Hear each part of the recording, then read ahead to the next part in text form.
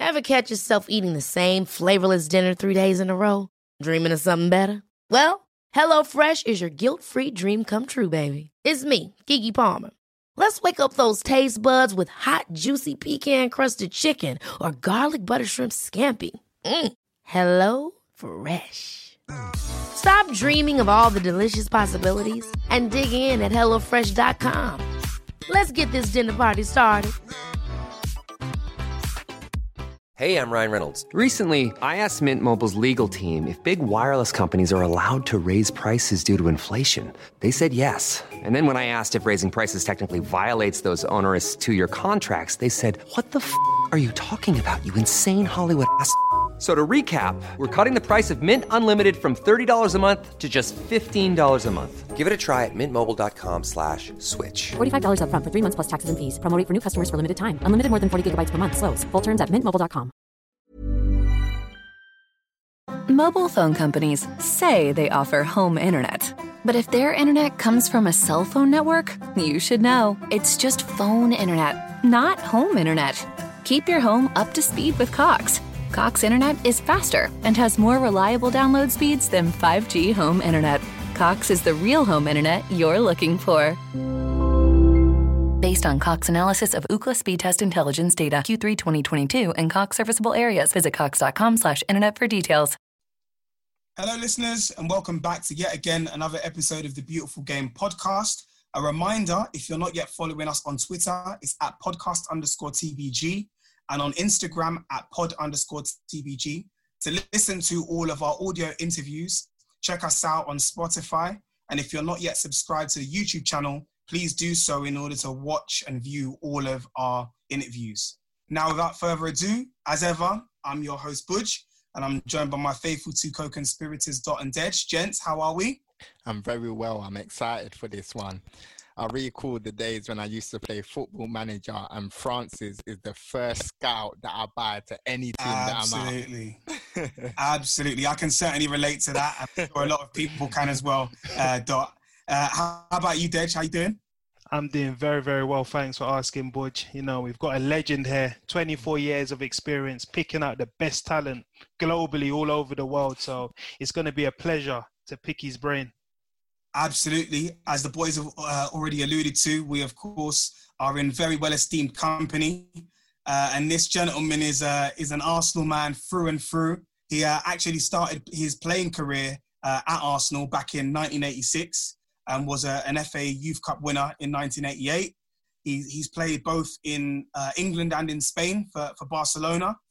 But, of course, as Dot alluded to, he will be most familiar to a lot of people tuning into this interview through Football Manager and also because of the work that he's been doing at Arsenal over the last sort of 24 years. He's a very well-respected figure around London, Colney, and indeed the world over.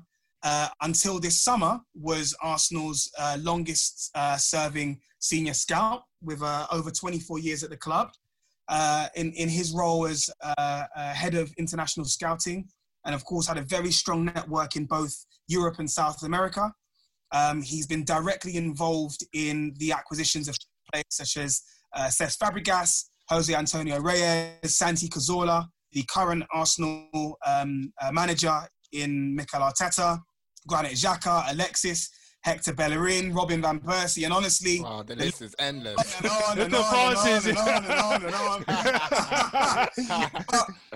We're gonna pick his brains and get him to chat about his story. So without further ado, we welcome the very special Francis Cagigao to the platform. Welcome, Francis. Welcome.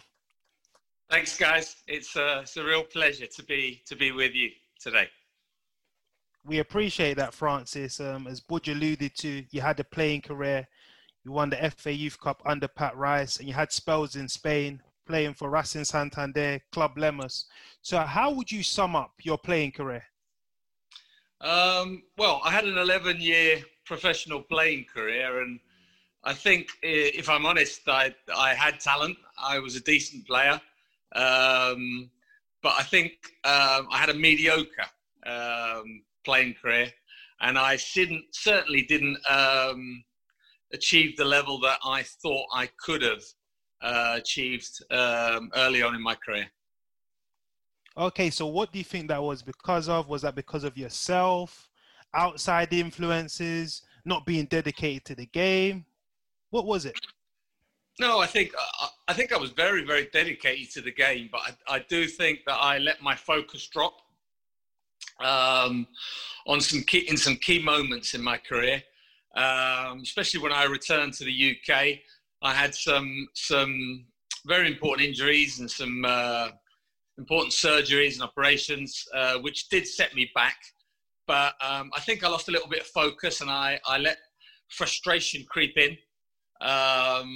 Something which you never should do, and you always have to keep a very, very positive focus on the game, especially in elite sport. So I think I had myself to blame, but what it did do is it set me in good stead for the future, and I was able to bring a lot of those experiences of mine into my following work, both as a coach and then as a scout. I have a very simple question that I want to ask you, Francis, and that is, what does Arsenal mean to you? Well, I mean, it's very, very difficult for me to sum that up in a few words, because if I look back at my life, I joined Arsenal basically just after my 16th birthday. I was playing non-league football as a striker at a club called Wembley, in what was then the Isthmian League. I got an offer to join Arsenal, and so if you look at those 2 years, nearly 3 years, and also the 24 I spent at the club afterwards, it's more than half my life. So I've spent more than half my life at one club. So, you know, you could say it's a love story. You know, you could say it's a marriage. There are people who have spent a lot longer than me, you know, at Arsenal Football Club, you know, and real club legends, you know, you want people like, obviously, Ken Fryer and Pat Rice and Steve Rowley before me. But, you know, it's a club that gave me an education, first and foremost. It was a club that enabled me to start my professional career as a player. And it was a club that provided me with a platform in order to work to the best of my ability for many, many, many years. So obviously, you know, whatever I do next in the game and whatever I do next in my life, you know, I can never forget the time I spent at Arsenal Football Club. So, Francis, how did you keep like reinventing yourself and refreshing yourself? Because being at a club for like 24 years is a very long period. So what did you do to keep getting better every year? Yeah, I think that's a very, very good question. Basically, you know, you have to evolve. I think in anything, I don't think it's a question that is specific, that you can use specifically in football. But obviously, I do have to use it specifically within my trade. So just like the game evolves, just like the rules of the game change, and players and referees have to adapt to the changes in the rules of the game, in my profession, you have to do the same. What tends to adapt more than anything is technology, IT. So we've all had to cope with new technologies, with new IT. We've also had the possibility of a lot of football platforms, a lot more video scouting, a lot more tools and resources that we didn't have when I started scouting. So you basically have to adapt and evolve and never stand still. That would be the key, never stand still. Yeah, so Francis, you're known as, you know, the king of scouting, the king I wouldn't go that far. The king of player ID, identifying talent. How do you go about this process? Like, what's the, let me say, top 3 key minerals you look at when you're identifying a player? Okay. Well, I think you'd have to identify in terms of when you talk about those minerals or key aspects that you're looking for. I would say that first and foremost, if you're working for a club like Arsenal, you're already basically taking into account that they have to have that minimum level of talent and that minimum level technically, that minimum level tactically, that minimum level physically, that minimum level mentally. So once we know that they do have, they are in those parameters and those metrics, then I would say the most important would be really, for me, a hunger and a desire, an ambition and a drive to be a top player.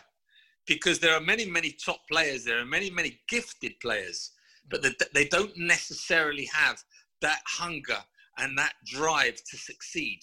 You know, you got to remember, young players now, they earn a lot of money at a very, very young age, you know, so they can. I talked before about losing focus in some aspects of my own career. And I think young players can take their eye off the ball sometimes, can lose a little bit of focus, can lose a little bit of perspective. So I think what we look for in top young players is that drive, is that ambition, intelligence, you know. Now, intelligence obviously does not need to necessarily be linked to academic intelligence. There are all forms of intelligence. Yeah. Now, for me, in football and in elite sports, certainly, it's very important that players know their strengths and know their weaknesses, you know, to be able to keep doing the things that they do well and to be able to improve in those areas that they know that they can improve on those weaknesses. So I would say it's a combination of ambition, of drive, of hunger and of intelligence. Francis, I think that's a perfect insight into, you know, scouting players, because we hear it a lot in today's game. Maybe some player doesn't have, you know, the biggest talent, but they've got the hard work, they've got the drive, they've got the motivation, and they've got that passion and desire to get to the top of the game. Would you say that's more important than just raw talent? I think when you get to the top spectrum, to the top level, I think you need both. If you're talking about an elite performer, you need to have the talent and you need to have the mindset. I think if you're talking to somebody who's going to have a good career, then possibly they can be a 7 out of 10 in one or the other. But I think if you're talking about an elite top Premiership player or an elite top player in any of the other top leagues, or certainly an international level player, they have to have a very, very, very strong mindset. And obviously that has to be accompanied with the minimum level of talent, as I said before. And just to follow up from that, Francis, so it's interesting that you highlight those particular minerals and qualities that you look for. In some cases, they might be more difficult to identify and pick out than, you know, the skills and attributes that are sort of easier to you know, pick out on certain players. So my question is, when you're looking for those kind of things, you know, how far do you go in terms of really, I guess, using the network of a particular player and an individual? Is it just looking at them regularly over a period of time in game situations, or is there an element of speaking to people who are close to kind of get a bit of an understanding of their mentality, their psyche, and that kind of thing? Yeah, I think it's a combination. Obviously, for confidentiality reasons, you can't go into some of those methods. But I would say that there are, tools of the trade that you can use when you're watching and identifying players. You know, I would say sometimes, you know, the combination, you can't, when you're watching players, you need to combine those viewings over a period of time. You need to combine those viewings in different atmospheres, against different sides, against different challenges. You know, sometimes it might be you're watching a young player and you might be watching him on a poor pitch. You know, you might be watching him against older competition. You know, he might be playing a year or two up, you know. So basically you're looking to see how he can cope mentally. You might be sure about his technical aspects. You might know that he's got the level of technique and that physically he can, you know, you're projecting that he might be a top performer in the future. But obviously to be able to look a little bit deeper mentally into his makeup and his armour, you have to see him in different situations. And basically what you want to see is you want to see them under situations of stress, to see how they cope with that stress, you know, because it's all and well saying you've got talent, but we all know that in the end, to be an elite performer, you know, you have to go through situations of stress. You have to go through setbacks. You know, this is a physical sport and it's a mentally very challenging sport. So you have to do everything that you can within the tools and the resources that you have to try and make sure that you get it right when you're looking at a player. And you're not always going to get it right. Of course. Francis, when you look at players, where do you stand on the nature versus nurture argument type of thing? Because there's a debate that goes around. Some players are just naturally gifted. They've got it, God-given talent. And some other players, they haven't got the skills, but they work hard. They work hard day in, day out to try and acquire those skills. Yeah, it's another very, very good question. And I would say that there are players, undoubtedly, that were born with undoubted capacity for the game. When you look at somebody like Diego Maradona, you know, it's obvious he was born with natural talent. But I would say, and some of the best coaches in the world say it, and some of the, you know, mentors that I've had have said it. So, you know, you don't necessarily have to take it from me that talent isn't enough. Talent isn't enough. It certainly might be for a Maradona or for a Messi, but even they had to really work at the game. You know, I'm sure that when they were growing up, you know, in their areas, there was certainly a few people willing to, you know, to rub their studs down the back of their legs week in, week out. And, you know, again, that mental toughness and again, that application and that love for the game. I would say that in the majority of the players, and with the challenge that is elite professional football nowadays, and with the demands of the game, I would say that talent isn't enough. And you have to work at your game every day, you know. And this is not just professional football. I think it's whatever you want to do in your life. You know, you have to work at it. You have to work at it because there's going to be someone around the corner, you know, that's going to be very, very, very willing, you know, to take up that spot if you don't want to do it. So if you don't want to get up at 9 a.m., don't you worry. There's going to be someone that's going to get up at 8 a.m., you know, and they're going to get in front of that queue before you do. Yeah. So I don't think talent is enough. You know what? I wanted to go back to something that Dot mentioned a little earlier when he was talking about sort of evolution and how you've continued to sort of adapt and evolve over the time that you were at Arsenal, Francis. And what I wanted to ask is how things have changed in terms of the eye test versus data. So obviously we're hearing now that data is used more commonly when in sort of the process when you're looking at signing new players and whatnot. And I guess, you know, I really wanted to unpick that a bit more.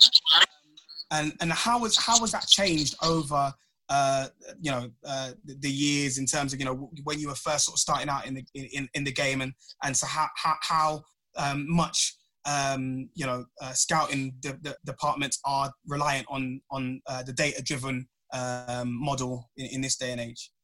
Yeah. Well, look, I refuse to even make it an argument. There's a lot of people who are out there who want to make this an argument. You've also got to remember there's a lot of money in football and there's a lot of interest in football. So, some of these arguments are very money and interest driven. What I would say is that any resource and any tool that is going to make you more efficient is something you need to bring on board and work with. But I do think you have to get your percentages right. And I also think that, and I've worked with data these past few years, and we've had it at Arsenal, and we've had to work hand in hand with it. And we've had no real issues doing so. I think also those numbers and those data, and that data has to be interpreted. It doesn't just have to be interpreted by data scientists. It needs to be interpreted by people on the technical side of the game, because then it needs to be used, put to work. Yeah. Now, one side of the data argument is recruitment and scouting. I think that's for every club to tailor those resources to their particular needs. But I would say that data and analytics are used in a whole spectrum of other things at football clubs, not just recruitment, identification of injuries and physiology, physical preparation. It's used across the board, but I would say that when people use this argument of scouts v analytics, I tend to hit back by saying, what's a scout? A scout is a football analyst. A scout analyzes players. That's what a scout does. That's what a scout does best. He analyzes and he x-rays football players. He x-rays them for their talent. He x-rays them for their physical, technical, and mental capabilities. So I don't like this argument of one v the other.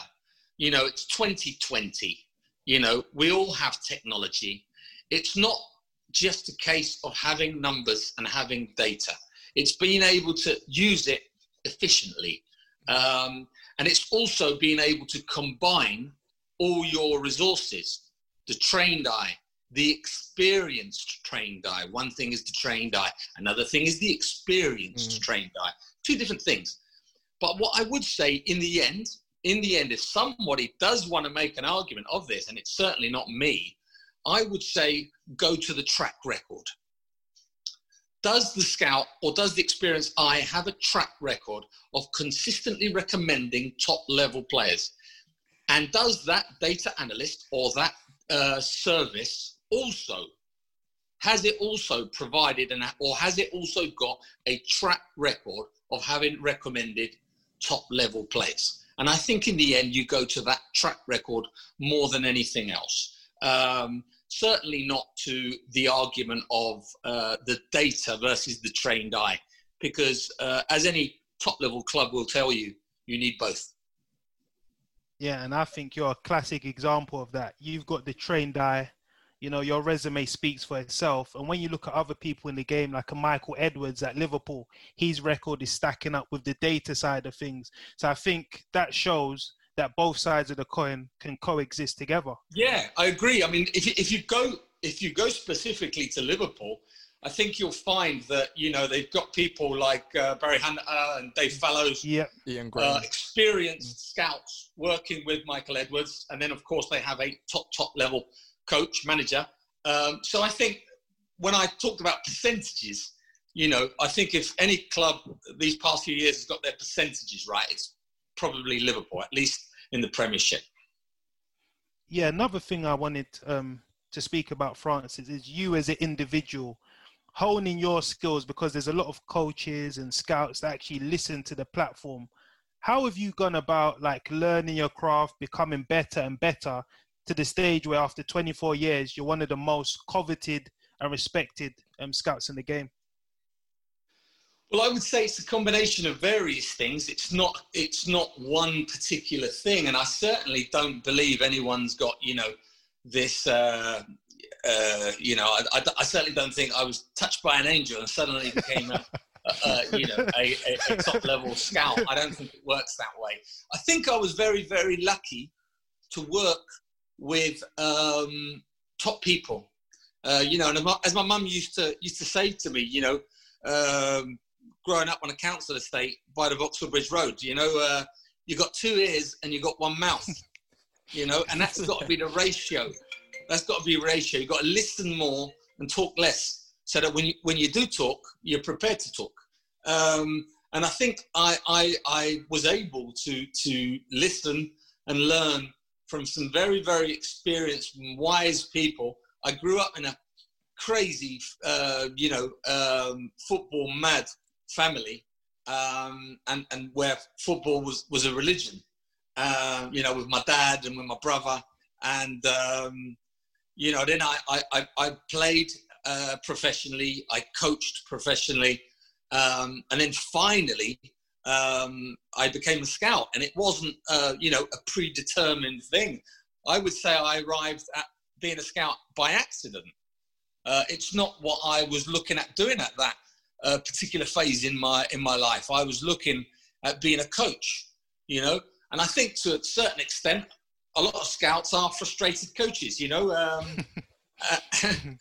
and I would say that there's no particular, there's no best way of getting from route A to route B or C, just like sometimes if you're stuck in the middle of London, you're thinking, is the cab best? Is jumping on the tube best? Is jumping on the bus best? Because sometimes, you never know what's going to be quicker.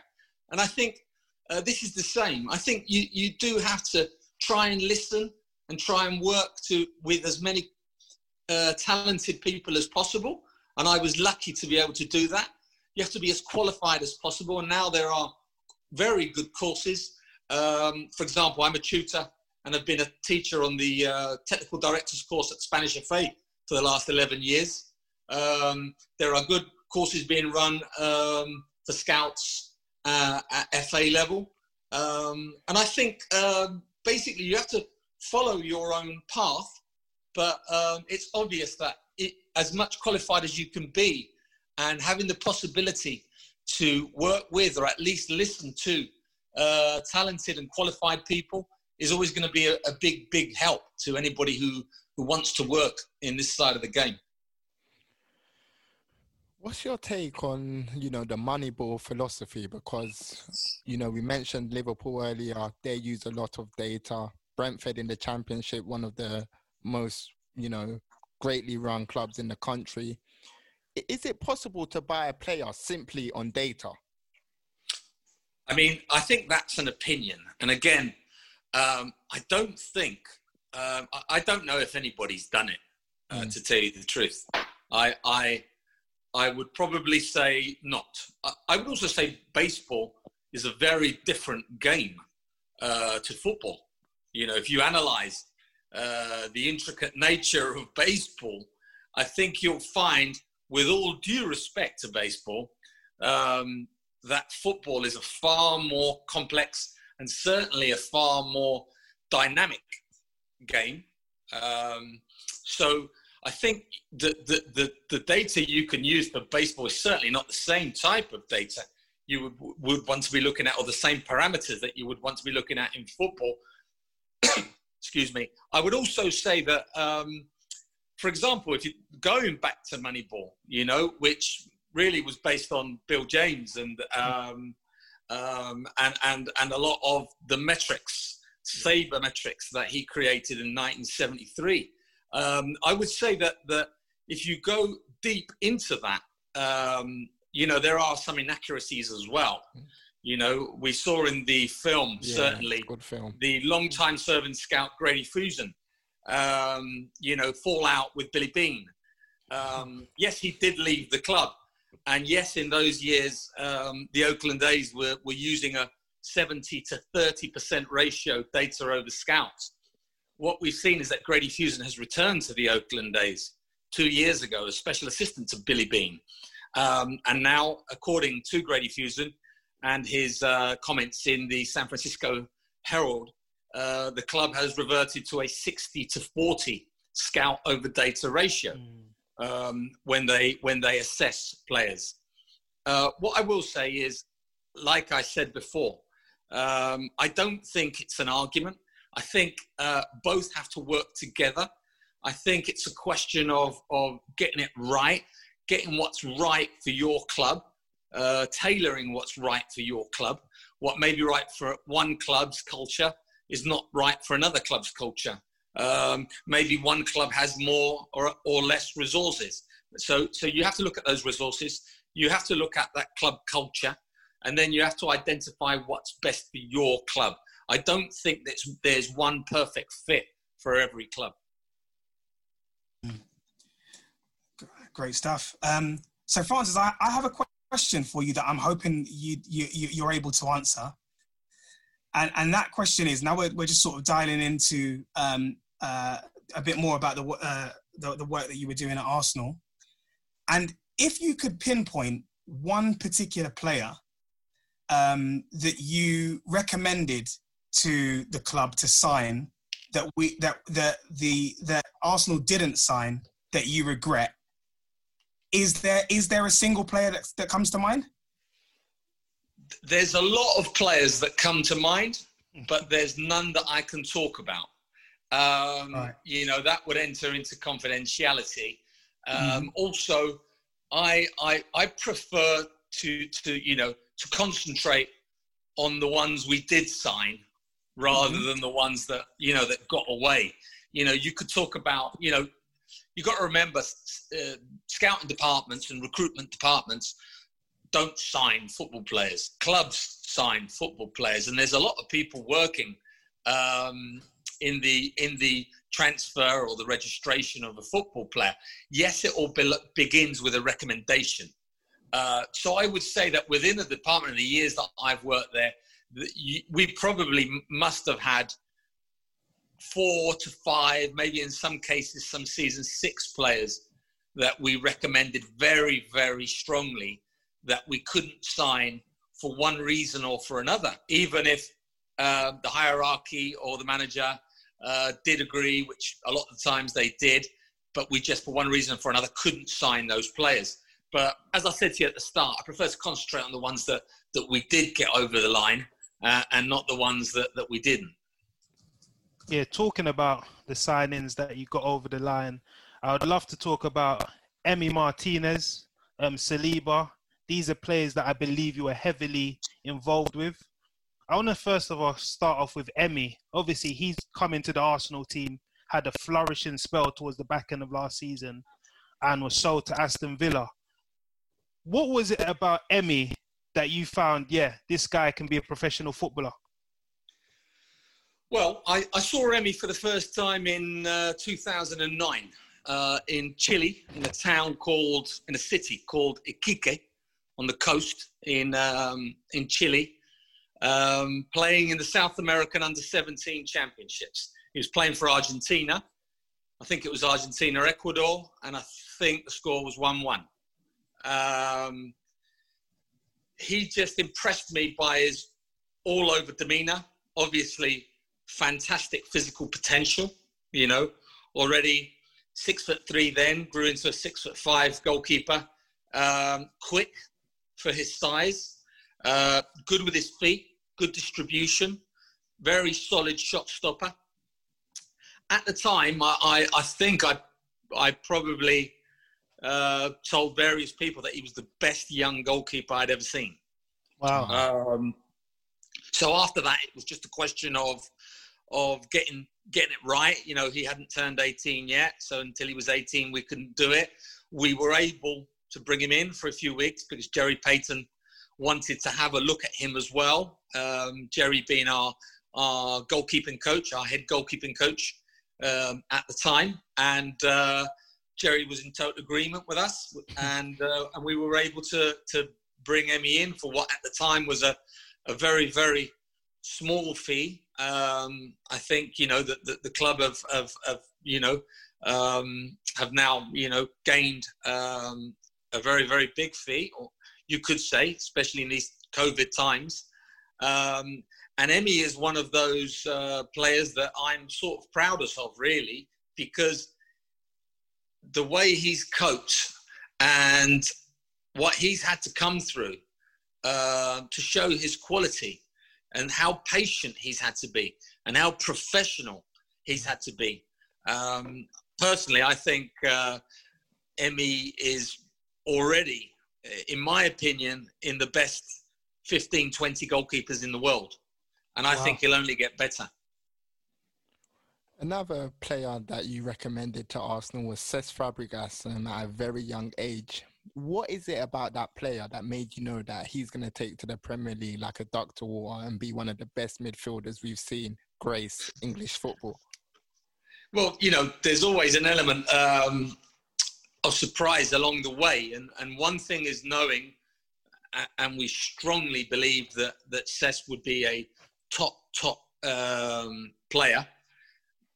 But, we didn't expect him to do it so quickly and in the fashion that he did. I think what he did was remarkable, and it was a credit to himself, to the player and to the person. Very extremely talented footballer, fantastic football brain. We talk about technology.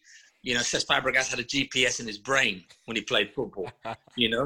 So we're talking about someone who understood the game and the essence of the game from such an early age. Remarkable, really, and someone who was who had very strong drive, all those things we spoke about before, that hunger, that drive, that ambition, that determination, that single-mindedness, he was all of those. And the fact that he was, Arsenal's youngest player at the time and Arsenal's youngest captain at the time, I think, tells you everything about his story and his journey. Absolutely. Another player that I wanted to pick your brains on, Francis, was Gabriel Martinelli. Now, this one in particular is an interesting one because he's still very young. And at the time that Arsenal signed him, he was playing for Ituano out in Brazil. And I think they were in the Brazilian second or third division? Fourth division even. Yeah.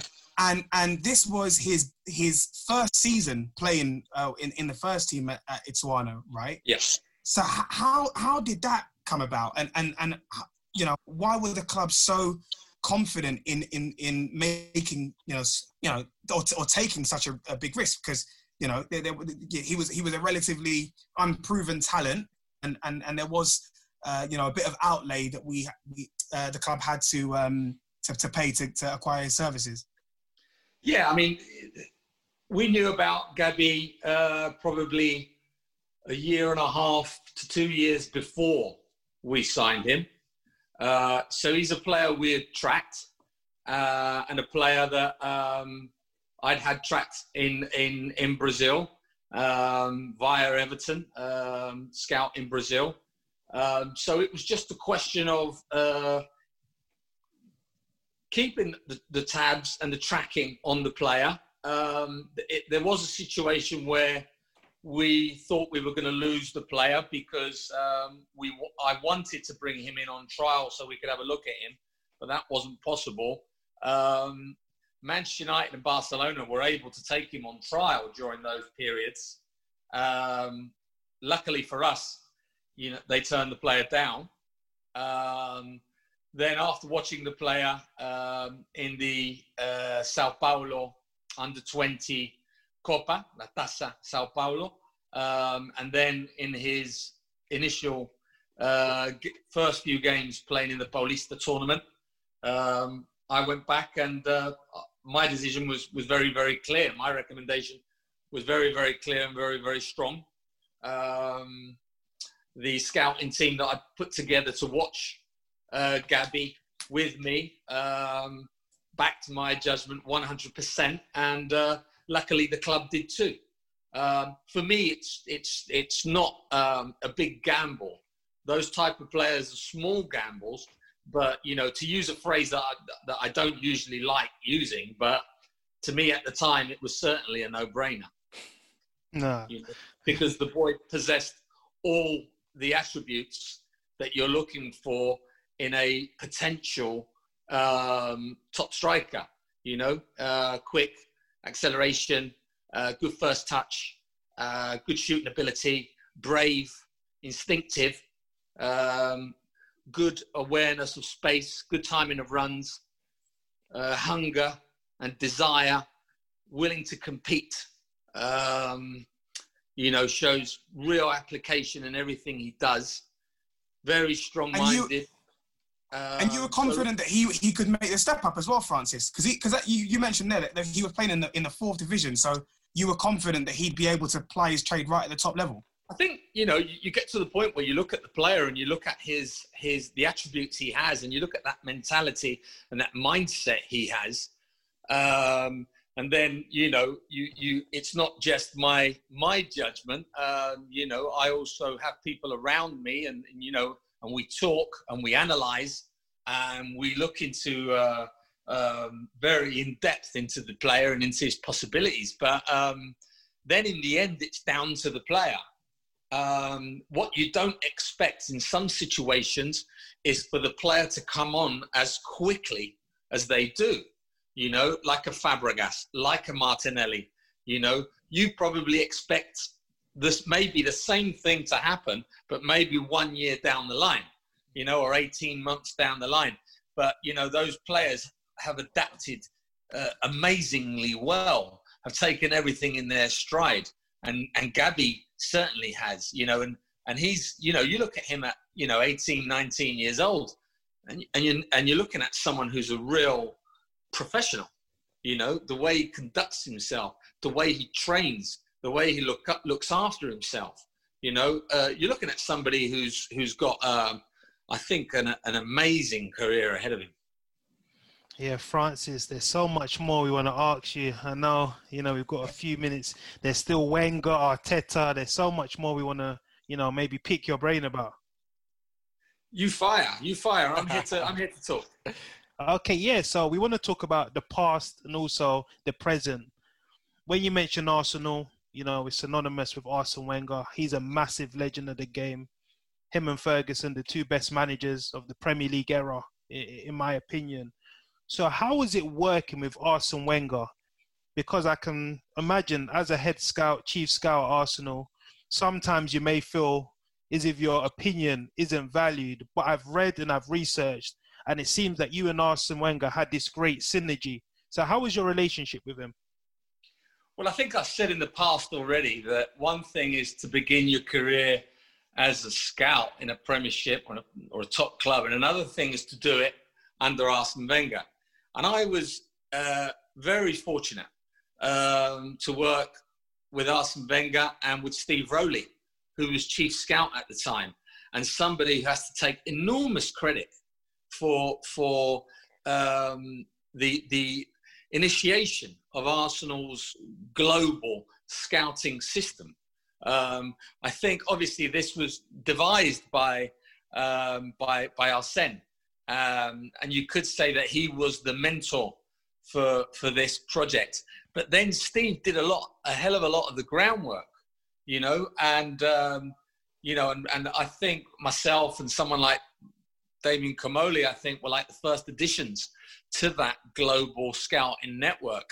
And certainly I had good feeling always in everything that I did with Steve. We were on the same page and on the same wavelength in a lot of things, and a lot of our views on players, on scouting, on the game. And then we were very, very lucky to be able to do it alongside somebody like Arsene Wenger, an absolutely brilliant manager and brilliant man. Arsene Wenger had a massive, impact at Arsenal, and he was in, his say was very, very powerful at the club. But do you think that almost hindered the club when it came to the next manager, Unai Emery? I mean, it's not really for me to say in the sense that, I don't think Arsene had any part to play in that.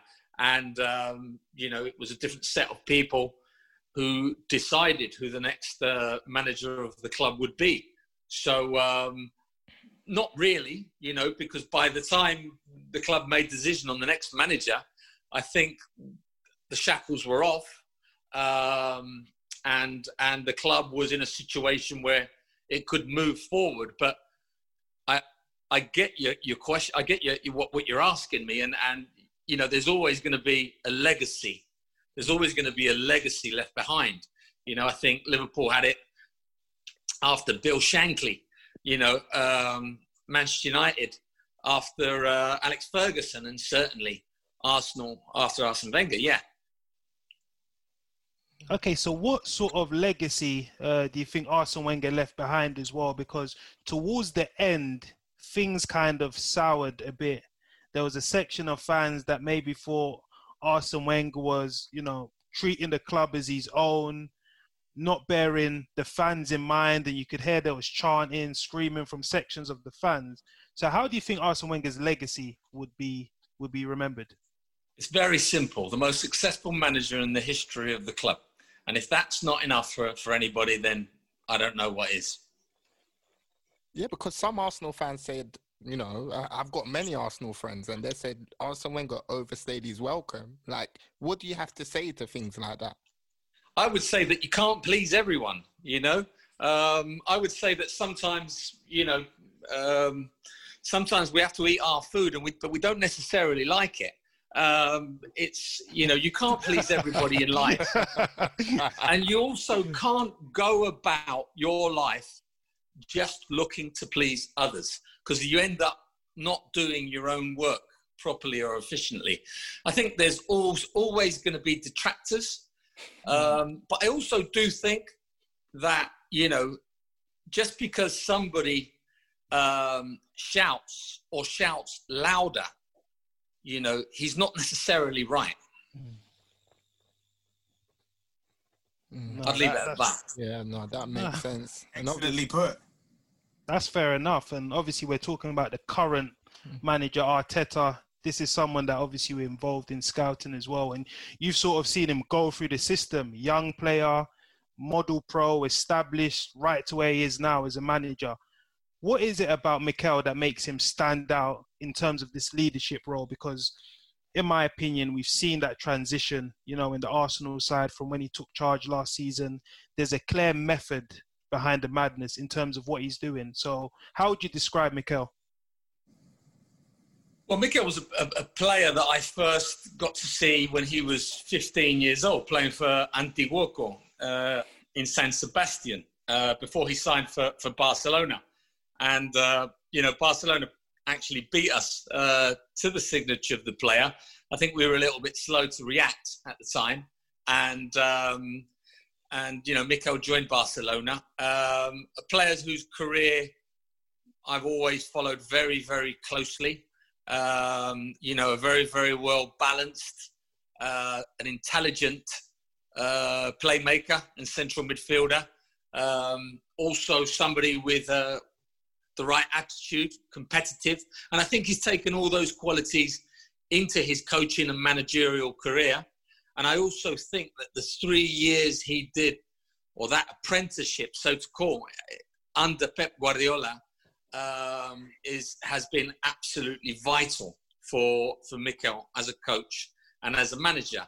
And I think he is, in my opinion, the ideal manager for Arsenal Football Club. And I think he'll be a very successful coach and manager if he has a little bit of luck, because everybody along the way has to have a little bit of luck. Yes, you make your own luck, but by getting up every morning working hard. But I think if things go for him and he has those breaks, which everybody has to have in life, I think he'll be a very, very successful manager. 100%. I certainly agree with that sentiment, Francis. Another question I wanted to ask you was that over the past 24 years, of course, you've worn many hats and your role has evolved and changed. And I wanted to dial into a particular role that you had for 7 years, which was a Champions League opponents analysis and assessor. Yeah. And I wanted to just sort of dial into that to understand what that kind of role entailed. And when we're looking at sort of preparation for a Champions League fixture, you know, just how much time and effort and preparation does go into those fixtures. Yeah, I mean, at the time, I was combining that role with scouting in Europe, and what we would do at the time. Things have changed, and I'll get to that. I'll progress to that. At the time, we would watch. Once we knew who our rivals were in the Champions League, myself and ex-coach, an ex-manager, an ex-player at Arsenal, Stuart Houston. We would take on the role of analysing and assessing our Champions League rivals. So we would usually do this over 3 games prior to the fixture against them. What that involved was travelling out to the games, watching them in live scouting, then video scouting, profiling, and detailed reports with the use of video. Obviously, now with the amount of technology that we have, there's a lot more video scouting, and it can be a lot more detailed.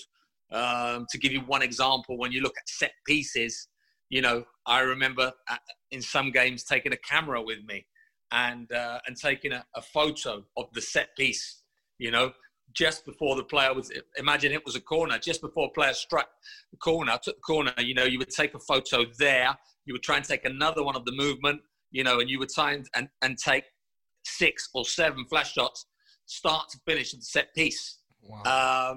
Obviously, with modern day technology, you don't have to do that anymore. It does it for you. But yeah, they were. It was, for me. It was a very important role, in which one that I enjoyed immensely. You know, we also got to the Champions League final during that period, because it brought me back to the analytical side, the tactical side of the game. The side of the game that I enjoyed so much as a coach. So, and then obviously, you know, you were able to talk to the manager and to the coaches about the team and the opponents, and you would, you know, look for especially for the strengths and weaknesses. You know, what could you exploit? You know, and what did you really not have to let them exploit? So it was a very, very interesting and for me, very fruitful period. Yeah, so Francis, obviously now we know that you finally left Arsenal. I read a statement from Vinay Venkatesham saying that he's been having sleepless nights over the decision to lay off 55 of Arsenal's staff, including yourself. There was major furore. Well, I wasn't actually a redundancy, but yeah, for confidentiality reasons, I can't go into my own agreement. Okay, so you've actually left the club after 24 years. At the beginning of this podcast, you said it was a marriage, and obviously it ended in acrimonious circumstances. So what's your feeling towards the way that you left the club? How do you feel towards Arsenal? First and foremost, I've got, you know, for me, working at Arsenal Football Club was a privilege. You know, I'm very, very thankful to the club as an institution, you know, because the club's an institution. You don't just look at people who were there in the past, people who are there now.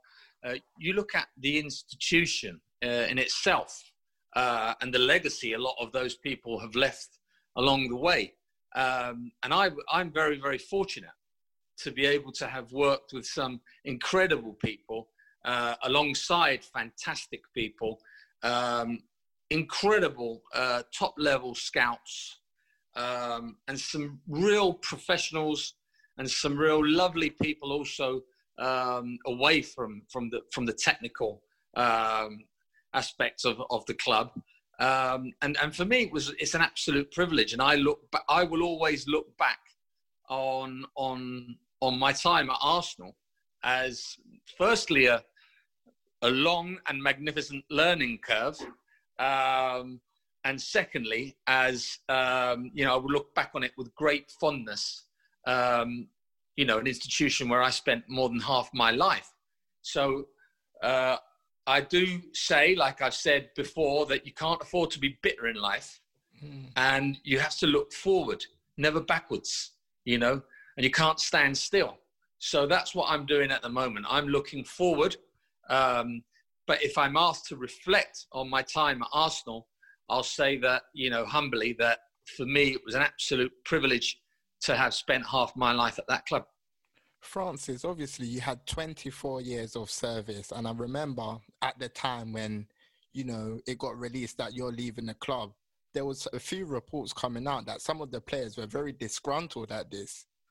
Do you have any insight to share with us on, what happened? Not really. There's not really a lot I can add on that. And as I said before, I prefer to look forward and not look back, and certainly not look back with any bitterness, And I can only really be objective and look at the part that I'm involved in. And I can't really speak for anybody else. Because when you look at Arsenal, there seems to be like a realigning at the top. Obviously, Sven Mislintat, he left. Raul Sanlihar, he left. Obviously, you've also left. And it seems Arsenal's being much more agent-driven at the moment with the involvement of Kia Joorabchian. Do you have any sort of comment to make in the direction or on the direction that Arsenal are moving in? No. As the restructure was going on, did you almost think, okay, my time may be coming to an end soon, as there was so much, changes behind the scene? When you're at a club for such a long time, you always think, and especially in professional football, you always think there might be changes. But to tell you the truth, I've always just got on with my job. I'm not thinking about changes. If somebody wants to change, it's very easy. You come and have a chat and we talk about it. But I've always been one to just get on with my job and not think too much about what could happen or what can happen. So I've always looked at it from that side. And also, I'll tell you what, when I walked in through the door all them years ago, I didn't think I was going to last this long. I don't think anyone did. So, like they say in cricket, I've had a good innings. I can look back with a lot of fun moments, a lot of great moments. A great period in my life, very important period in my life. But now I look forward. I look forward with excitement to a new chapter in my life. Yeah, so let's look forward. Obviously, a lot of people asked us, why did Francis leave? And they wanted to know the circumstances, but it's fully understood due to confidentiality reasons. You can't really go into it. So let's look ahead. So in terms of the next project, what are the boxes you're looking for to be ticked before you deciding to go into your new venture? Yeah.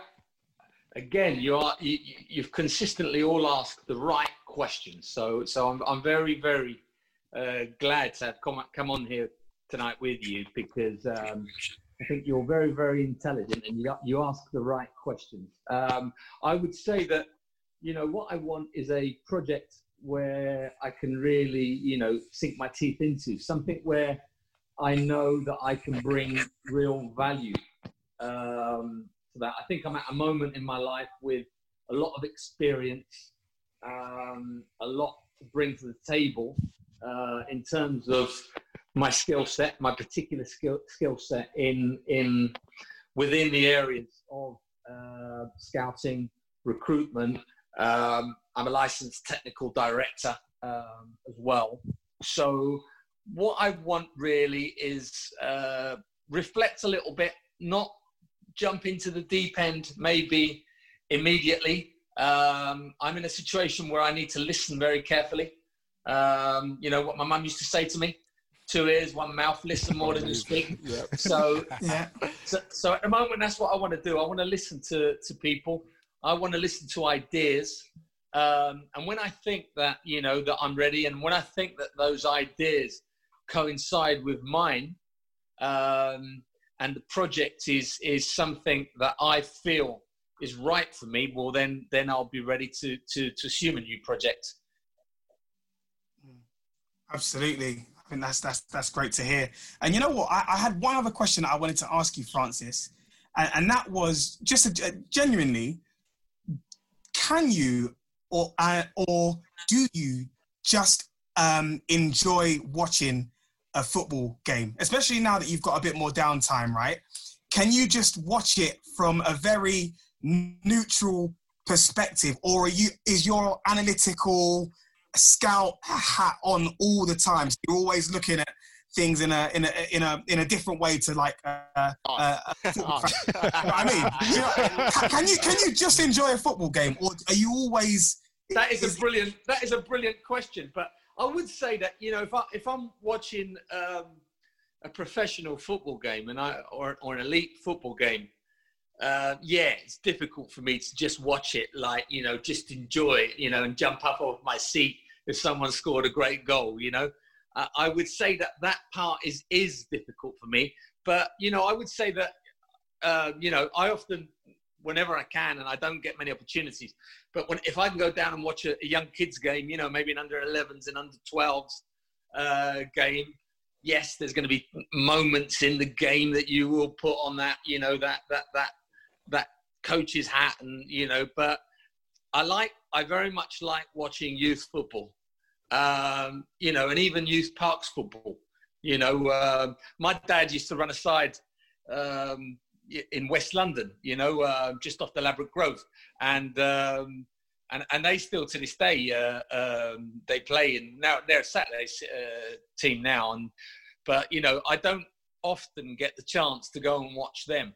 But I hope to, once this COVID period is past us, I hope to go down there and watch them play that Saturday and Sunday league, just for the enjoyment factor, you know, because we must never lose that essence of the game and that essence of being a fan, you know, because that's what this sport is all about, really.